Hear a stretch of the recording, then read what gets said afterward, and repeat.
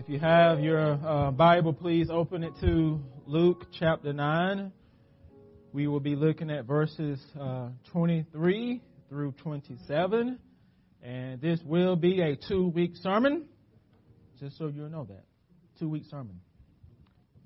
Unless you want to miss the football game, we can press on if you like. I want each of you to reflect for a moment on all the activities you have going on in your life right now.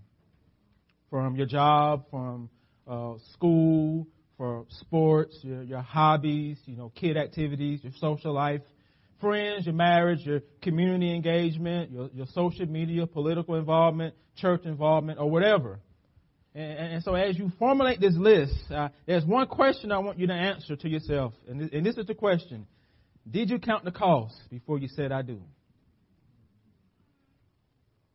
Did you count the cost before you decided to do the things you are currently doing? Did you count the cost before you said yes to the things that are currently stressing you out? Did you do your homework? Did you ask the right questions? Did you do your research? Did you make an informed decision?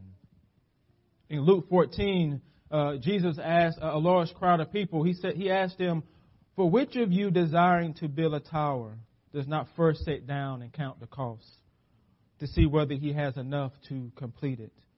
Or what king going out to encounter another king in war will not sit down and first consider whether he is able with 10,000 to meet him who comes against him with 20,000?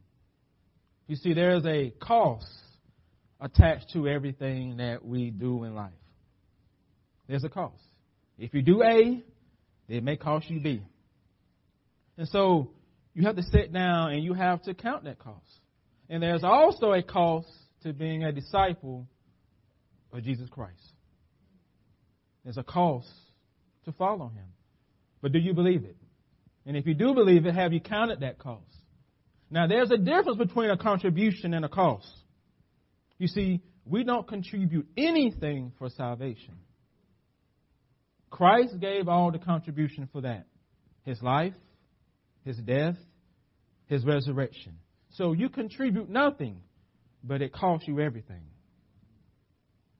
You contribute nothing, but yet it costs you everything. Now, you're not alone in this cost. Jesus is with you.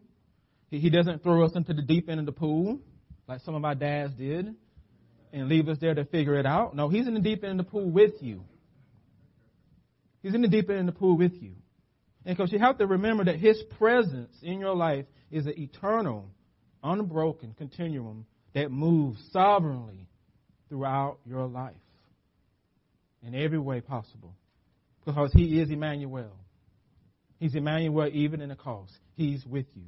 So if you have your Bible, open it to Luke 9, beginning in verse 23. And this is Christ speaking. And he said to all of them, if anyone will come after me, let him deny himself and take up his cross daily and follow me. For whoever will save his life will lose it. But whoever loses his life for my sake will save it. For what does it profit a man if he gains the whole world and loses and forfeits himself? For whoever is ashamed of me and of my words, of him will the Son of Man be ashamed when he comes in his glory, and the glory of the Father and of the holy angels. For I tell you truly, there are some standing here who will not taste death until they see the kingdom of God. This is God's word, not Alex's word, okay? It's not my word. So if you get your feelings hurt or something today, it's not my fault. Let's pray. Father, you are good. You are merciful all the time. And your presence in our life is the one constant thing that we can count on in this life. That no matter how bad it gets, no matter how low we may go or fall, you don't leave us. Someone needs to hear that today. No matter how often we fall, no matter how many mistakes we make, and we make them, you will never forsake us. You will never abandon us. You would never say, I'm done with you. You would never disinherit us. We are yours. We are your sons and daughters. And my prayer is that your spirit will move in all of our hearts today.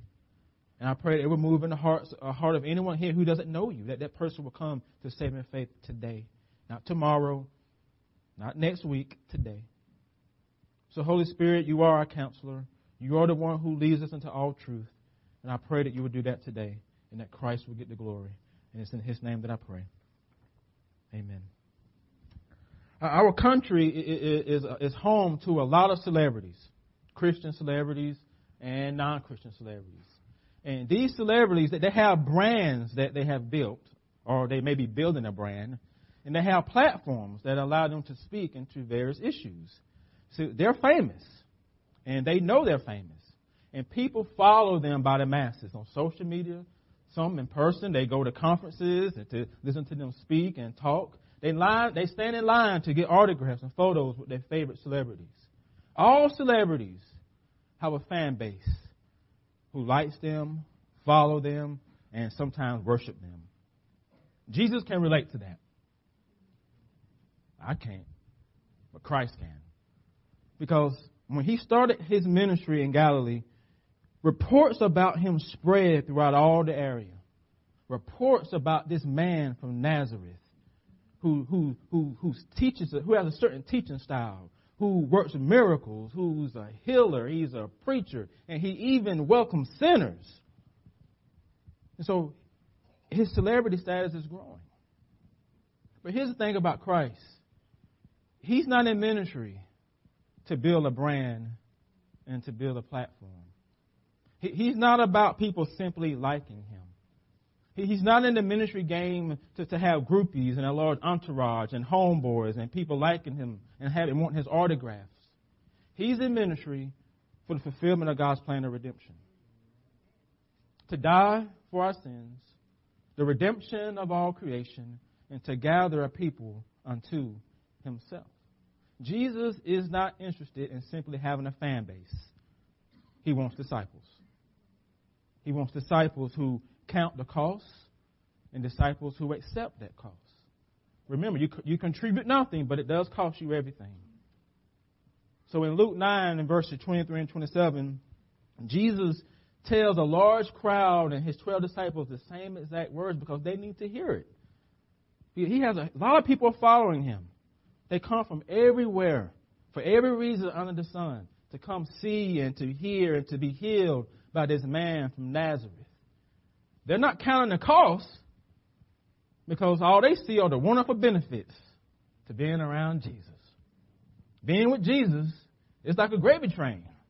Just come on, everybody, come get on the gravy train. Choo choo. Get on the train. Get your blessing. Get your healing. Get your benefits. Get your free fish. Get your loaves of bread. And so they come, and then Jesus hits the brakes. He stops the presses. And in verse 23, he says to all of them, I want each of you to know, all in the Greek means all. Okay? It means all. He's speaking to everybody, regardless of race, class, gender, age. He's talking to all y'all. Your mama and them, your daddy and them, your sister and them, and your cousin and them. Everybody. In Mark 3:34, it tells us that he calls the crowd to himself along with his disciples. And why is he calling them to himself? Because it's getting ready to go down.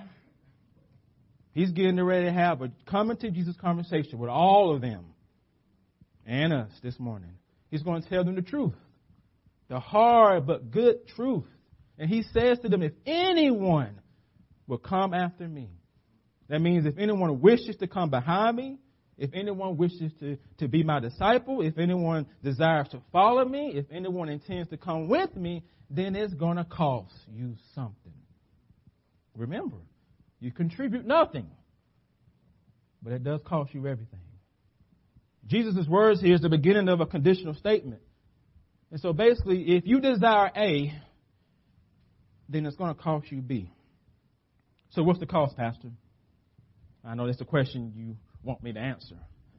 It's going to cost you a 4-letter word. And that word is self. S-E-L-F. It costs you self. And have you counted that cost? Remember Jesus' question in Luke 14.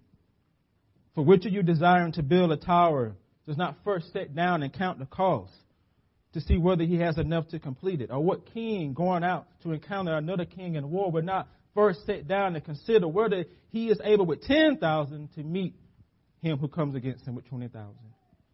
Have you counted that cost? That's going to cost you self to be a disciple. People who have true saving faith in Jesus, they count this cost. They accept this cost. And they struggle to live it out with EMMANUEL at their side. And others who do not have true saving faith, they walk away once the cost becomes a reality for them. Once they realize, oh, it does cost me something. It does cost me something. And that is self. It costs you self. And please understand, the cost of self doesn't mean you set self aside for a season. It doesn't mean you put self in the timeout chair. It means self dies. The cost is death to self. In his book, God's Pursuit of Man, A.W. Tozer writes, I have singled out this one enemy for consideration. But it's only one. There are many others. They seem to stand by themselves and have existence apart from each other. But that is only seeming. Actually, they are but branches of the same poison vine, growing from the same evil root. And they die together when the root dies. That root is self, and the cross is the only effective destroyer. Self is the poison. Cross is the cure. But do you believe it? Romans 6:6 says, for we know that our old self was crucified with him in order that the body of sin might be brought to nothing, so that we were no longer enslaved to sin. Paul says in Galatians 2:20, I have been crucified with Christ. It is no longer I who lives, but Christ who lives in me. In the life I now live in the flesh, I live by faith in the Son of God who loved me and gave himself for me. So if you wish to come after Jesus, if you would come after Jesus, if you want to be a disciple of Jesus, then self dies, self is crucified, self is brought to an end. And those of you who have saving faith in Jesus, that has already happened. I hope you realize that. It doesn't happen now that you've been a Christian for 20 years. It happened once you said, I believe. That's when it died. That's when it happened. We simply now have to live crucified, resurrected lifestyles with EMMANUEL at our side, giving us the strength to do it. So do you live a crucified, resurrected lifestyle? The cost of discipleship is death to self.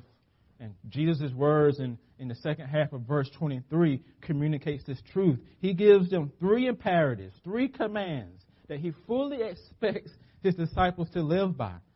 Let me put it this way. There are 3 characteristics of self that must be crucified and put to death.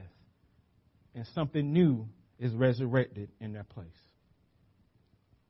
When it dies, when it's crucified, something else is resurrected in its place.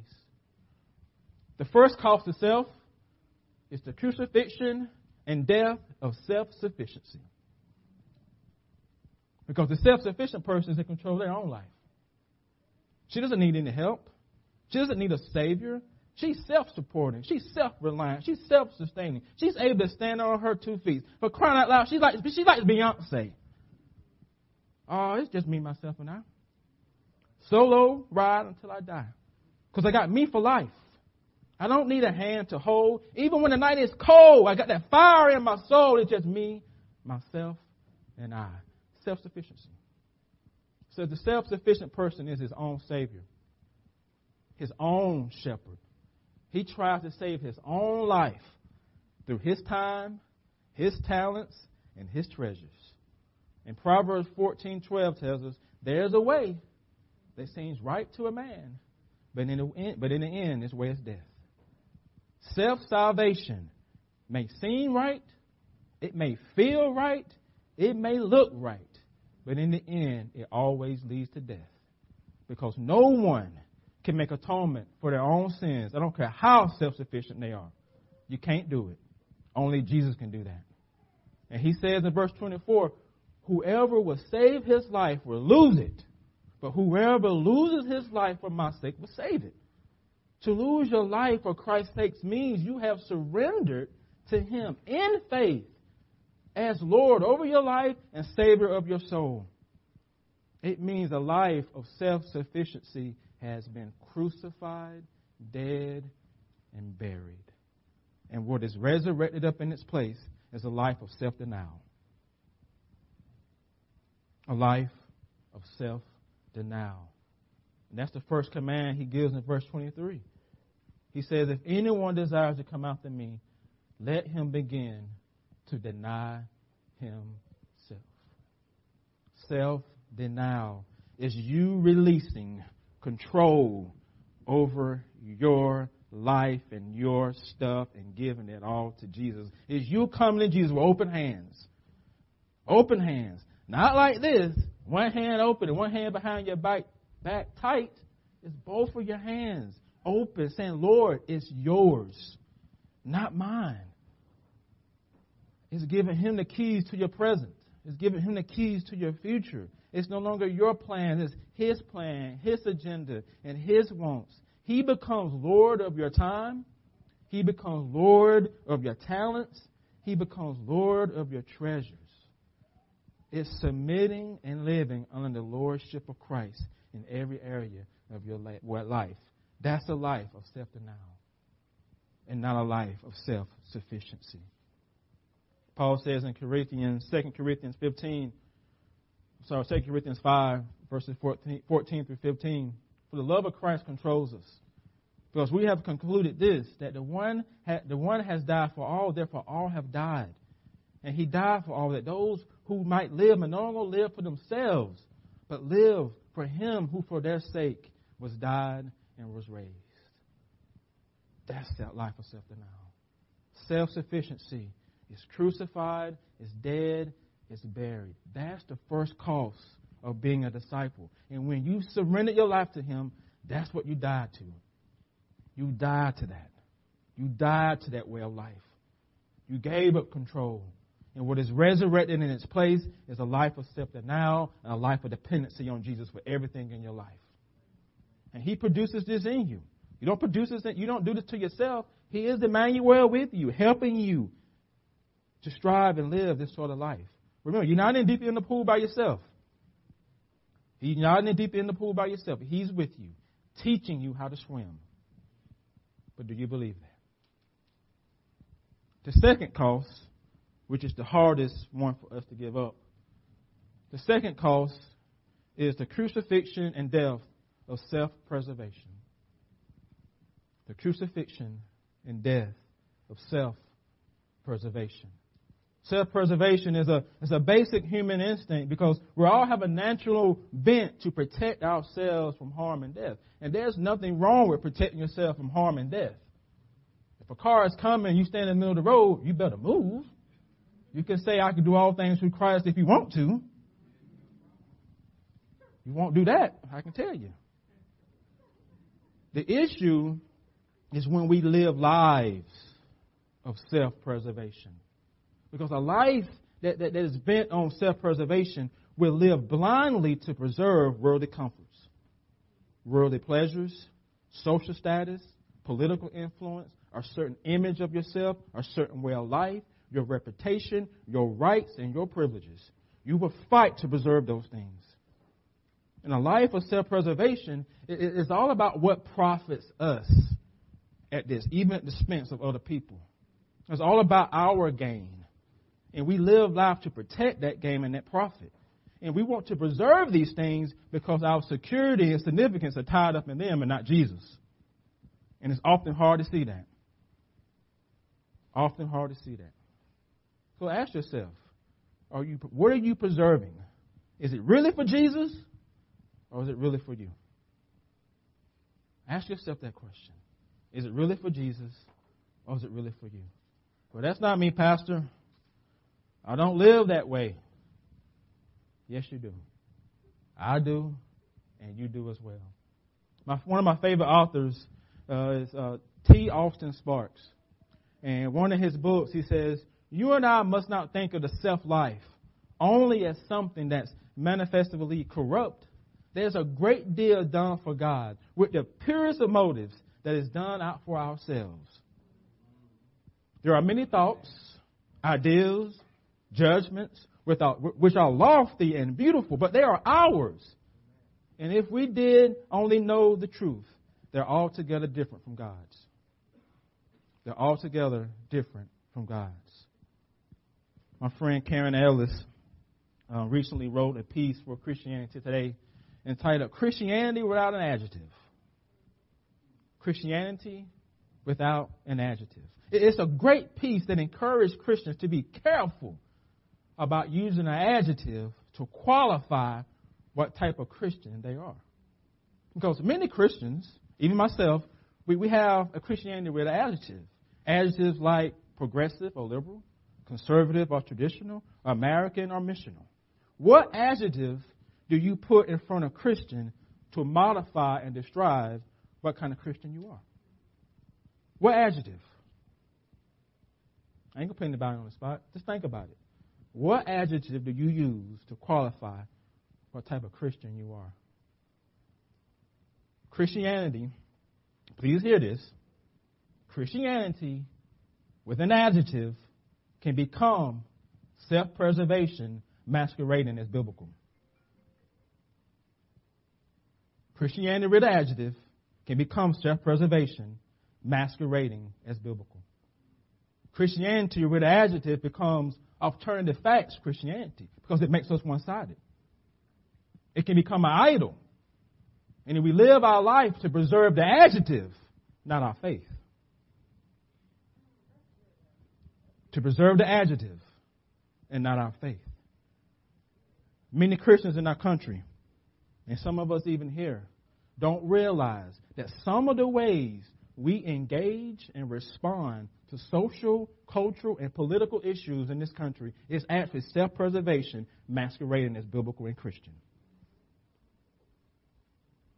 I said it because I see it in myself. And Jesus asked us in verse 25, what does it profit a man if he gains the whole world and loses and forfeits himself? The answer is nothing. In light of eternity, self-preservation profits us nothing because when we go to that grave, ain't nothing coming with us. In light of eternity, that's the question. In light of eternity, what really matters? What really matters? Self-preservation profits us nothing. And if you have saving faith in Jesus this morning, please know a life of self-preservation is dead. You died to that life the day you came to Jesus. And that's the second cost to being a disciple. And so living a life of self-preservation for a Christian is folly. And Proverbs 26:11 says, like a dog that returns to his vomit is a fool who repeats his folly. Stop returning to the vomit of self-preservation. It is crucified. It is dead. It is buried. And what is resurrected in its place? Self-sacrifice is resurrected in its place. Because if you live a life of self-preservation, you ain't going to sacrifice nothing. Because you're too scared. You're too afraid. And you don't believe God is your Savior. You don't believe Jesus is Emmanuel. So you got to hold on to everything yourself. Self-sacrifice is what is resurrected in the life of every believer. And all Christians are called to live that way. And so what does a life of self-sacrifice look like, Pastor? I'm glad you asked that question. And because Jesus tells us in verse 23, he says, if anyone will come after me, let him begin to take up his cross daily. Let him begin to take up his cross daily. I got to tell you, cross-bearing is not a life of self-preservation. Cross-bearing is a life of self-sacrifice. Now, in order to understand this, we got to see the cross in Jesus' cultural context, not ours. For us, we have the privilege of seeing the cross as victory over sin and death. They don't see that right now. We even romanticize the cross. I mean, you got cross jewelry, you got cross T-shirts, you got people got crosses on their arms, you got churches with steeples with crosses on them. I got to tell you, that ain't happening in Christ's culture. That's not happening. That's not happening. Because this crowd, and even the 12 disciples, when Jesus said, take up your cross daily, they didn't have victory in mind. They're not romanticizing the cross. I got to tell you, there would be no vendors selling cross shirts 3 for $10 in this culture. Why? Because the cross represents something that no one wants to be associated with. That's why. Because they realize, they're thinking, this brother said what? I got to do what? Daily? Take up my cross? Well, I guess it's time to go. I'm done with my fish. I think I'm going to go home. Thank you, Jesus, for the fish and bread. But I'm going to go back to my way of life. Because you know what they know? They know in ancient Roman culture, the cross is a symbol of death and execution. It's a symbol of shame and torture. It's a display, a physical display of one's death. And sometimes it's hard for us to actually comprehend that because we're not living in that time. But they know exactly what it means. A person had to actually carry their cross on their back to the place where they're going to be crucified. And that person then is nailed to that cross. And please know, that person suffered long before they actually died. It's a horrible way to die, to be crucified. And so, is that what Christ's calling us to do? Is that what that means? Leon Morris, in his commentary on Luke, he says, the disciples had probably seen a man take up his cross. They knew what it meant. When a man from one of their villages took up a cross and went off with a little band of Roman soldiers, he was on a one-way journey. He would not be back. He would not be back. To lift up your cross and carry it means you are welcoming self-sacrifice, shame, hardships, persecution that may come because of your faith in Christ. Cross-bearing isn't a life of self-preservation. It's a life that's willing to sacrifice worldly comforts, worldly pleasures, social status, political influence, a certain image, a certain way of life, reputations, and rights and privileges for the sake of Christ. That's what it means. I know you're like, man, this is hard. I had to write it. What do you think it means to me? Tozer writes, again, the cross where Christ died also became the cross where his apostles died. The loss, the rejection, the shame belong both to Christ and all who are his very truthfully. The cross that saves them also slays them. And anything short of this is pursuit of faith and not true faith at all. The cross that saves you is also a cross that slays you. And Christ isn't commanding us to add adjectives to our Christian walk. He's commanding us to lift up our cross and carry that cross daily. He's commanding us to attach that cross to our Christian life daily. If you are a cross-bearing Christian, you won't ever need an adjective to qualify what type of Christian you are. It will show in the way you live. If you are a cross-bearing Christian, you won't need to qualify what type of Christian you are. It will show in the way you live and function in this world. It will show it. People will see it. You see, cross-bearing isn't always functioning on the top of society. It's not functioning from a celebrity platform. It's not always functioning from the limelight. Cross-bearing isn't functioning out of a position of worldly power and dominance. Cross-bearing may mean at some point you may be a minority. It may mean you may operate on the fringes and margins of culture and society. Cross-bearing means people on both sides of an issue will hate you. Did you get that? Cross-bearing means people on both sides of an issue may hate you. That's what it means. Or just let me put it this way. Cross-bearing Christians sometimes agree with Republicans, sometimes they agree with Democrats, but they would never agree with both of them fully. That's what it means. Because cross-bearing Christians do not fully align themselves with any government, structure, system, movement, or group. We have one foot in, one foot out, because when we see things we don't think is right, we're going to bounce out. That's what it means. We don't fully entrust ourselves to anything. We have to be like Christ. In Luke 2, 23 and 25, listen to what this says about Jesus. Now, when he was in Jerusalem at the Passover, many believed in his name when they saw the signs that he was doing. But Christ, on his part, did not entrust himself to them. Why didn't he entrust himself to the people? Because he knew all people. And he needed no one to bear witness about a man, for he himself knew it was in a man. So as we function in this life, as self-sacrificing Christians, as a cross-bearing Christians, we don't fully entrust ourselves to anyone that has not bowed down to Jesus. And sometimes you don't want to entrust yourself to them. We have one foot in, one foot out when it comes to the way we function in this society. Again, Karen Ellis. I love Karen Ellis. She says Christians are most powerful, not when we're countercultural, but when we're other cultural. Not apolitical, but other political. Our power lies in engaging the culture truthfully and lovingly on Christ's terms, refusing to the assimilation of acceptance.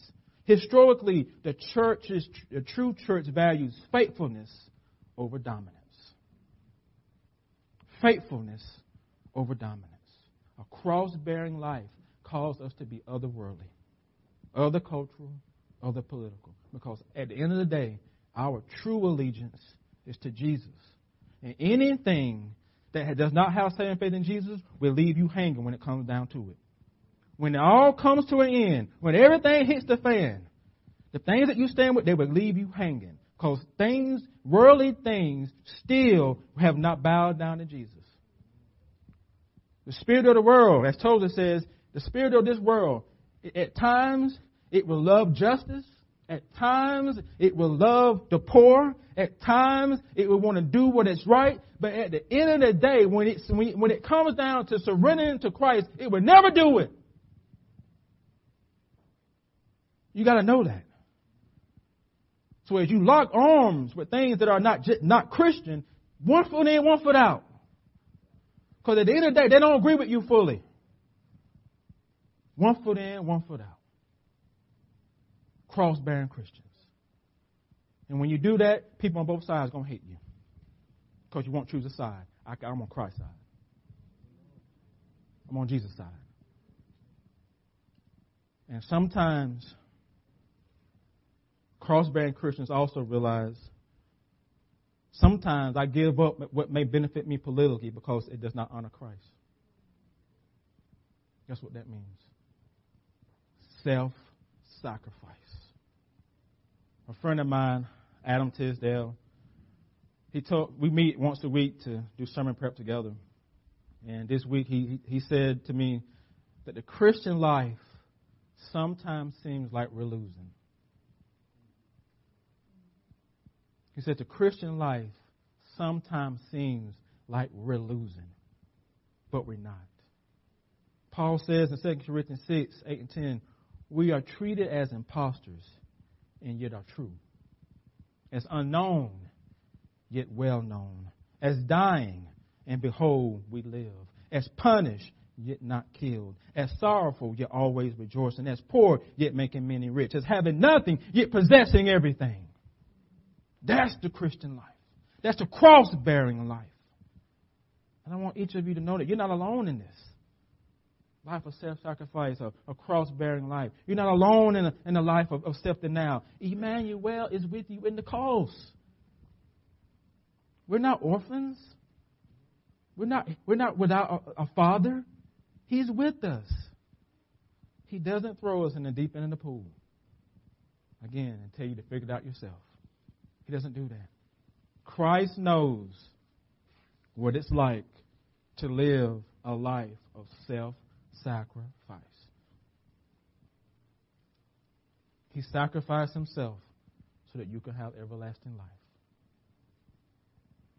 You know, before you became a Christian, there was an executive order issued against you by God that banned you from his presence.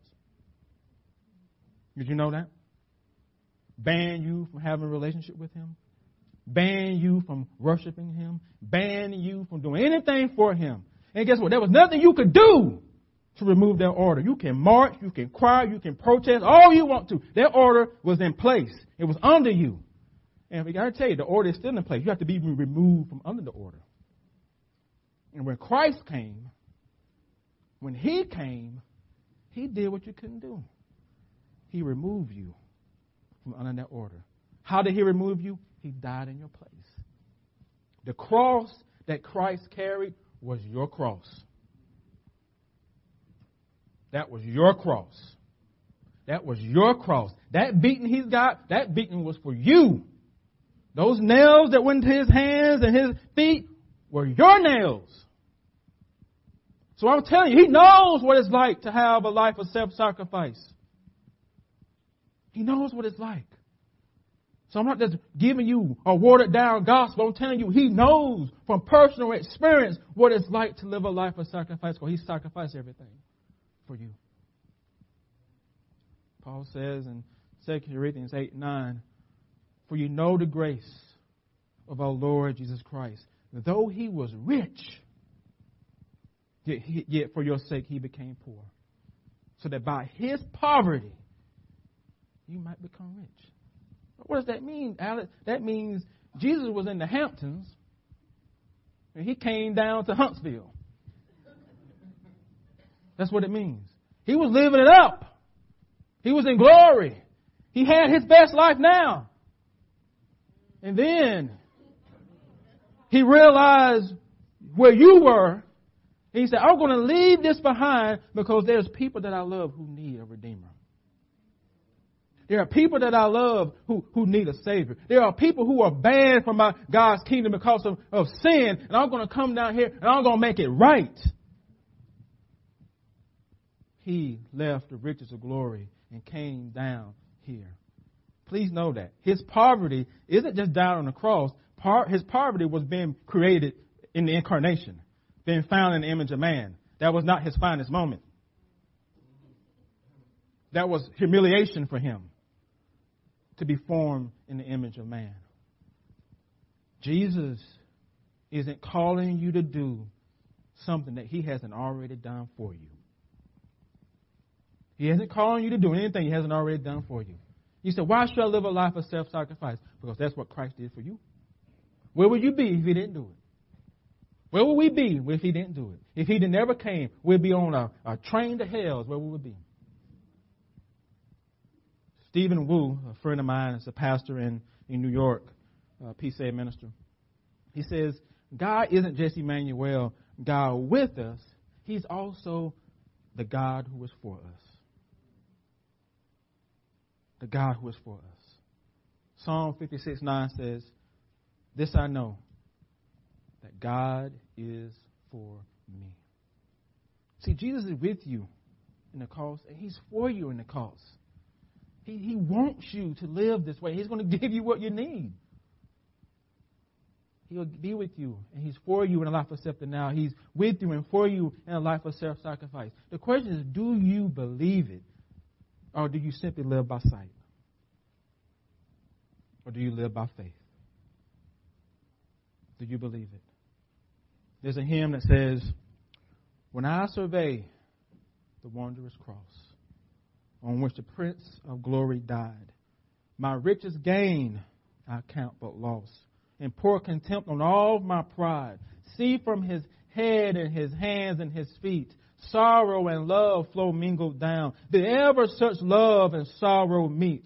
Or thorns compose so rich a crown? Oh, wonderful cross, oh, wonderful cross, bids me come and die that I may truly live. Oh, wonderful cross, oh, wonderful cross. All who gather here by grace, draw near and bless your name. But do you believe it? Do you believe it? Let's pray. Father, Jesus, thank you that you lived a life of self-denial. You lived a life of self-sacrifice. Thank you for that. For those of us who possess faith, we have that because you lived such a life. You died, you were resurrected, and you ascended into glory. Even right now, you still intercede on our behalf. And so be Emmanuel with us, Lord, as we go back out and function as people who live a life of self-denial and people who live lives of self-sacrifice for your glory and for your sake. It's scary. It's hard. Because I don't want to do it all the time. It's easy for me to come in here and preach this stuff, but living it out, man, it's hard. Really hard. But that's why we have the Spirit. That's why we have the Spirit. Because we're not here to do it in our own strength. And I pray, Holy Spirit, empower your people, empower the bride of Christ. And it's in His name that I pray. Amen. Please stand as we close our service.